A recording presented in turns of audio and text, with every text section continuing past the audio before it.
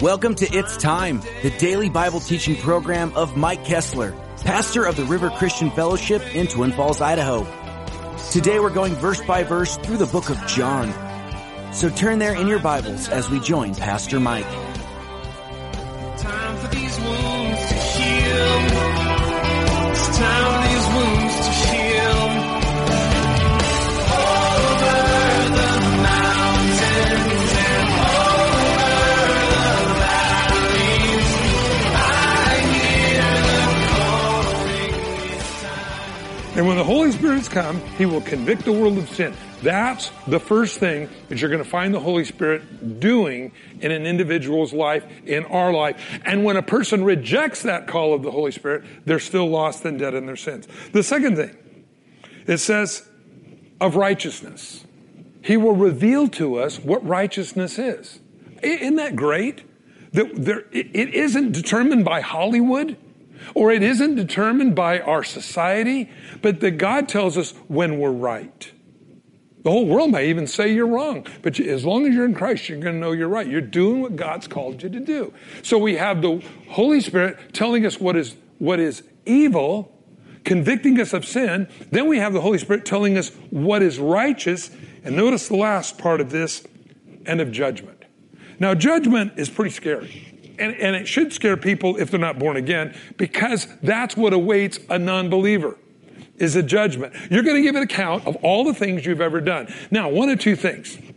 You're going to try to placate and try to represent, you're going to try to be the lawyer of your own sinful lifestyle before God someday when God says, roll the tape. You know, it's kind of funny. I think we have a little bit different perspective of things in our society today than they did even 100 years ago. Where the idea of us being, did you ever seen that in all the videos and all that stuff? How there's video cameras everywhere? And people, you know, they're going to break in a car and they're doing this. They get the pry bar out and they're on camera. I'm amazed. And I think, 100, 200 years ago, God, the idea of everything that we do being recorded was kind of an obscure thought that how could that ever be? It's something as funky as man is. We've invented a way to record everything that we do. Imagine God's heavenly zoom in lens with 18 billion pixels.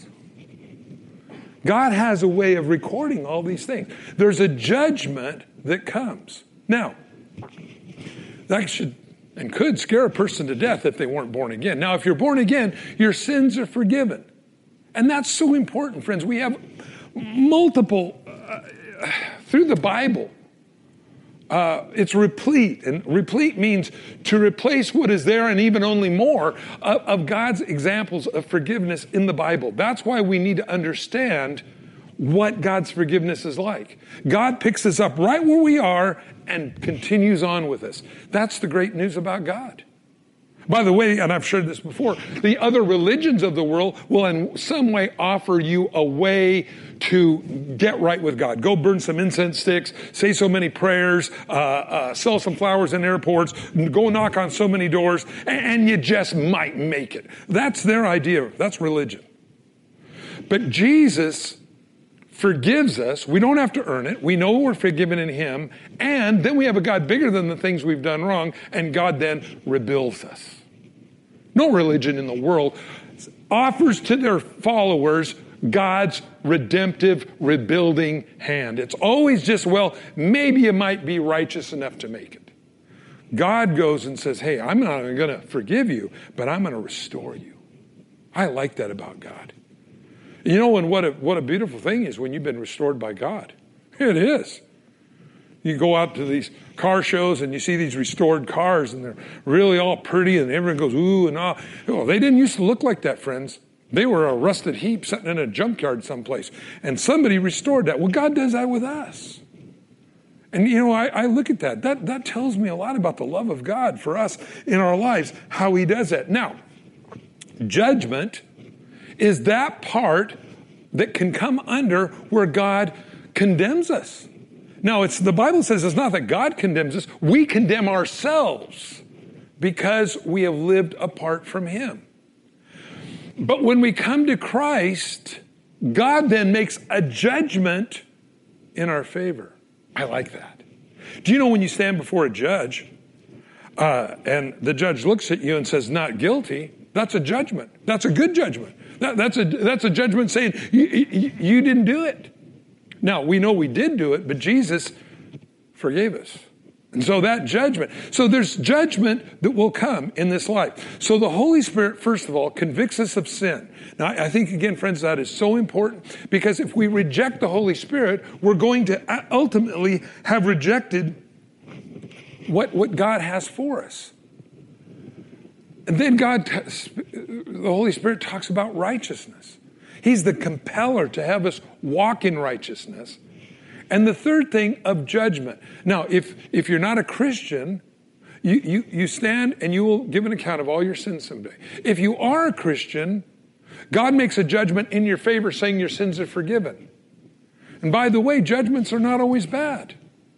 A lot of times, the minute we hear the word judgment, we think of something saying, go to prison for 40 years. But you know what's really amazing? You can get a call tomorrow and say, you know, you had a long-lost uncle, Uncle Fred. He died. And we want you to come down to the courthouse. There's been a judgment made. Okay, you walk in there. Yes, the judgment is made in your favor, and you inherit $5 million from his estate. That's a judgment. It was given to you. So judgments can be good. Judgments can be bad. It depends on your relationship with God. Have you been convicted of your sin? The second thing is, have you recognized your need for God's righteousness in your life? And to realize that God has made a judgment in your favor of eternal life. Or have you rejected the Holy Spirit? You don't know what righteousness is, and there's a pending judgment in heaven against you for all of eternity. That's why we need Jesus. You see, if you don't understand the need for the gift, you won't appreciate the gift. Again, we talked about that many times before, but on Christmas, people always go to the store the next week returning what they didn't have. Why? They had no use for the gift. They didn't know their need. If you have no need for Christ, it's because we don't recognize our deplorable condition. So, he says to us, I still have many things to say to you, but you cannot bear them now. Isn't that funny that Jesus would say that? You know what that tells me? There are times in our life we are more receptive to certain truths of God's word than others. Isn't that true? If you think about it for a minute, have you ever read something in the Bible and you scratch your head and go, what in the world does that mean? And then it won't be very long in your life, you'll go, oh, I get it. Now, I had this exact thing happen vividly in my mind. I've shared this many times, but it was to the point, and I remember I was in 7th grade. I was in a Sunday school class. I was leaning back in the chair, which, of course, they always tell you never to do. And I was leaning back, and I remember the Sunday school teacher was reading out of the book of Ecclesiastes.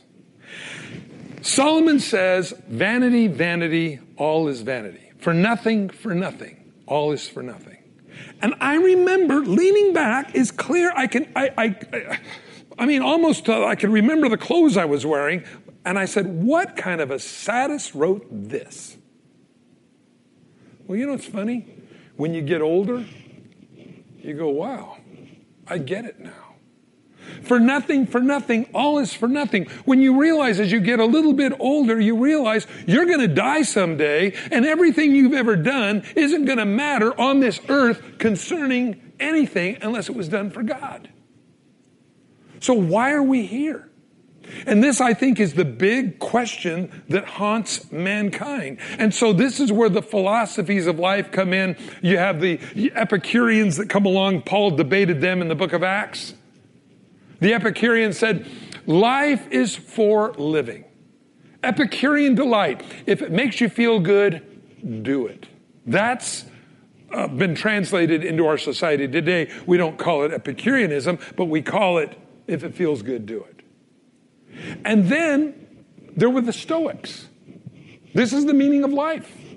And by the way, these two groups of people would get together saying, no, life is about pleasure. And the other group, the Stoics, would say, life is going to take its course and there's not a thing you can do about it. Que sera, sera, whatever will be, will be. There's nothing you can do about it. And these two groups would get together and try to figure out the meaning of life. Well, if life is for pleasure, if you did the pleasure long enough, it wouldn't be pleasure anymore. It would be normal. So then you have to look for a new thrill. The Stoics would say, whatever's going to be will be. If you're destined to get hit by a train, there's nothing you can do about it. Oh, I think there's a lot of things. I'd stay away from train tracks. But if they said, there's nothing you can do about getting hit by a train, the only thing you can really do is change the way you think about getting hit by a train. This is Stoic philosophy. And it's in our society today. There's nothing you can do about it. Whatever's going to be is going to be. You have the Epicureans that say, life is for living. Live life for the gusto, you know. But you know that anybody who's done that finds that whatever you do, if it brings you pleasure, you do it long enough, it will leave you empty again and you'll be looking for something else. So this is the problem. God, Jesus, comes along and says, I have come to give you life that more abundantly. The Holy Spirit will come along inside of you to convict you of sin, to remind you of what righteousness is, and to let you know you have a home in heaven waiting for you. I like that. That's what the Holy Spirit's going to do. Jesus said, there's a lot more things I got to tell you. But at this point, you're not able to receive them. Much like a 7th grader listening to the book of Ecclesiastes being read, when somebody says, for nothing, all is for nothing. And it's 7th grade, life is for living. I didn't understand that. But as you get older, perspective begins to come in. And you begin to realize, hey, we're all just a passing through. Paul says our lives are like a vapor. We're here for a short time, and then we're gone. So then what manner of people should we be? What is that lights your fire? And this is what I believe Jesus is imparting to his disciples here in some of the very last discourses that he gives them before he goes and dies on the cross, explaining to them, look, they focus their wrath upon me. I'm going away. They're going to take in turn, focus their wrath upon you. I'm telling these things to you in advance so you will remember them. But remember this, the Holy Spirit in your life will bring about that which is sin, that which is righteous, and that which is eternal reward. These things are the balance that we need, friends. This is what's lacking in our society today. In a society that says, whatever feels good, do it. Don't worry about the consequences. And we have people in our nation now in percentages of double digits dying of AIDS because they believed the lie. Don't you know the Bible says the thief has come to kill and to steal and destroy? But Jesus said, I've come to give you life and that more abundantly. God wants to give that to us. Don't settle for the copy. Don't settle for the imitation. Get the real thing from God. How do we know what that is? Well, Jesus said, I am the way, in John 14:6, the truth and the life. No one comes to the Father but by me. God offers you his love forever. I like that. Are you found in him today? Can you actually say, well, Lord, you know, I realize if I follow my own pursuits, what I'm going to end up with is I may have some trophies in this life, but it will mean nothing in eternity. Or, God, do I abandon these things that I think are important, do your thing, and have a reward that lasts forever? Say, well, how do I do that? That's pretty neat talk, Mike. How do I do that? You ask God. Okay, God. You drive. And we hand him the wheel and we say, okay, Lord, open the doors of my life where you want me to go and close the doors in my life where you don't want me to go. Move on my heart the things that I see that need to be done and close my eyes to the things that are foolish. God will do that. You know how God's going to use your hobbies. You don't know how God's going to use your attractions for his kingdom. He can, and he does. We find that really being a Christian, God uses all the resources in our lives. You know, there's never been anybody on earth like you. There'll never be anybody on earth like you ever again. You're unique. God made you for his purpose because he loves you. Now, when we realize we have a God of love, rather than an ogre that needs to be appeased, that's going to change the way we respond to him.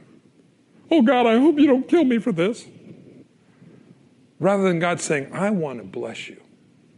And you know, when we're about our daddy's business, any of you that have kids here, you know what I'm talking about. When you see your two kids fighting, scratching each other in the face, doing all kinds of crazy stuff, you get frustrated with them. But you know, when you walk in and you see them hugging each other and kissing each other, you go, now that's what I want to see. You see, we have a daddy of love. He wants to impart that love to every one of us. And this morning, I pray that that invisible Holy Spirit comes and resides in you so that you'll first of all know what sin is. You'll know, again, what righteousness is. And you'll know that you have an eternal reward in heaven. If you blaspheme the Holy Spirit, you don't care about any of those things. Because those are the eye marks of what the Holy Spirit does in an individual's life. A person that's devoid of their lifestyle, a person that's devoid of what righteousness is, a person that doesn't care about eternity, the Holy Spirit is not operating there. So when people have called up before on the radio and said, I think I blasphemed the Holy Spirit, I say, you wouldn't be calling today if you had. You wouldn't care. Because the Holy Spirit is what speaks to us about things of sin, of righteousness, and eternity. See, that keeps us aligned. We're earthly beings, but God says, I got to transform you because you're not just an earthly being, you're an eternal being destined for heaven. If you haven't read the book of Philippians lately, you should. Because that's a really unique book on how Paul writes to this church at Philippi and encourages them in their relationship with God. I call it God's happy book. But you might want to check that out. But he says, I write to you these things. And he says, I thank my God upon every remembrance of you. You know, Paul would be thinking, I'm sure sometimes in prison, but he'd think about the people that he loved and it'd bring a smile to his face. You see, our brains are powerful things. We can focus on whatever we want to focus on. I just need God's help to help me shut off what I shouldn't be thinking about. The Bible says he'll do that. You see, he'll lead us in paths of righteousness. David said in Psalms 23, for his name's sake. Isn't it amazing? He leads me in paths of righteousness. One of the things the Holy Spirit does, number 2, verse 8, chapter 16, he leads us in paths of righteousness. That's what the Holy Spirit will do. But you know what the Bible says? For his name's sake. It's God's good pleasure to see you do well. I like that. I like that God wants to see us do good. It isn't that God's waiting, okay, as soon as he sends them out, I'll whack him with my eternal heavenly mallet. No, God doesn't do that. What God says is, I want to see him do good. For my name's sake, I'm going to, why? Because we are his representatives. It's God's good pleasure to put you on display. Something interesting. Came across this. The book of Job. You want to know something? You know, sometimes when we just read the Bible fast, we don't catch things. And I think sometimes it's the Holy Spirit that replays it in our brain and we pick it up. But you know what's really weird in the book of Job chapter 1? God is bragging to the angels about this human that loves him. I like that. God is bragging to the heavenly host. Have you considered my servant Job? Wow, God gives him a thumbs up. And he brags about him to the heavenly host. Now, you say, well, why is that important? Because the angels, they know who God is. They see his glory. They see his majesty. They see him sitting on the throne. And Job, like you and me, we're down here digging in the dirt, trying to figure out life. And here's a guy like Job, maybe like you, I pray, me, that God looks at and says, They've never seen my majesty. They've never seen my glory. And what I mean by that, we see the mountains. I'm not talking about that. We see the sky, the clouds, all those things. But I'm saying the throne room of God. All power, all energy, all everything. And here's a guy like Job in the dirt serving God. Yeah, the angels, even some of them, and I'm not so sure it says the sons of God were there, speaking of the angels in that particular place in Scripture. They saw all this stuff. And here's a person, and by the way, Lucifer was in the presence of God, and he rebelled against God. Here's a person that has never seen the majesty of God, digging in the dirt and still worshiping God anyway. I'm sure when God was bragging on Job, it was to the point where Satan says, yeah, but he does that because you gave him all these things. You take away his stuff. You take away his health. He'll curse you to your face. You know, God, he goes, okay, you can do that. Can't kill him, but you can take away all that stuff. The book of Job unfolds for us this demonic attack on Job. And friends, I want to share something with you. I used to always read about the book of Job going, wow, I'm glad that was a long time ago. I'm not so sure that the book of Job isn't as relevant today in our lives as it was in Job's life in his day. I think God brags about you guys to the angels as well. And the devil goes, well, if you take away this in his life, take away that, he'll curse you. And so God allows that. But you know what's really interesting? The last part of the book of Job speaks of how God put back into Job's life everything that was taken. Somebody say, well, what about his kids? Well, his kids didn't walk with God. They weren't under protection. That's why Job had to make intercession for his kids. If his kids were making intercession for themselves, they would have been recognized by God. God wouldn't allow anything to happen to them. But you know what? When you're a born-again believer, we come under the protection of God. We're filled with His Spirit. We know the difference between sin, righteousness, and eternity. That's what's so important. Live that way. This morning, if you're not a Christian, you are living outside of the purpose of God. You just are. And I will promise you something. You remember me saying this. Wherever you're at, in this room, listening across America, around the world on the internet, you will never be happy until you accept Christ as your Savior. Because you're trying to find fulfillment in your own ideas of life, and you never will. It comes only in Jesus Christ. Only in Him. Only in Him. That's why Jesus died on the cross for us. To remove our sin, we would be freed up to be about our Daddy's business. What a great thing. That you, me, we can be about God's eternity, and God brags on us. Brags on us to the angels. You don't think, as Jesus just said, they focus their wrath on me, but when I'm gone, they're going to focus their wrath on you. And I'm telling you this now to comfort you in the days to come. So when that happens to you, the Bible says, count it all joy when you're persecuted for His name's sake. Why is that? Shows your worth. Shows what you are. It tells the world that you have a different Savior, a different reason to live than they live. If you're not a Christian this morning, wherever you're listening, I just want to encourage you to pray. We're going to pray right now. And just be honest with God this morning. And so let's just pray. Father, I come to you in Jesus' name. And I want you to come into my life today. And I want to repent of the foolish way that I have lived to make life mean something. So from this day forward, I commit my life into your hands. I believe Jesus died on the cross for me.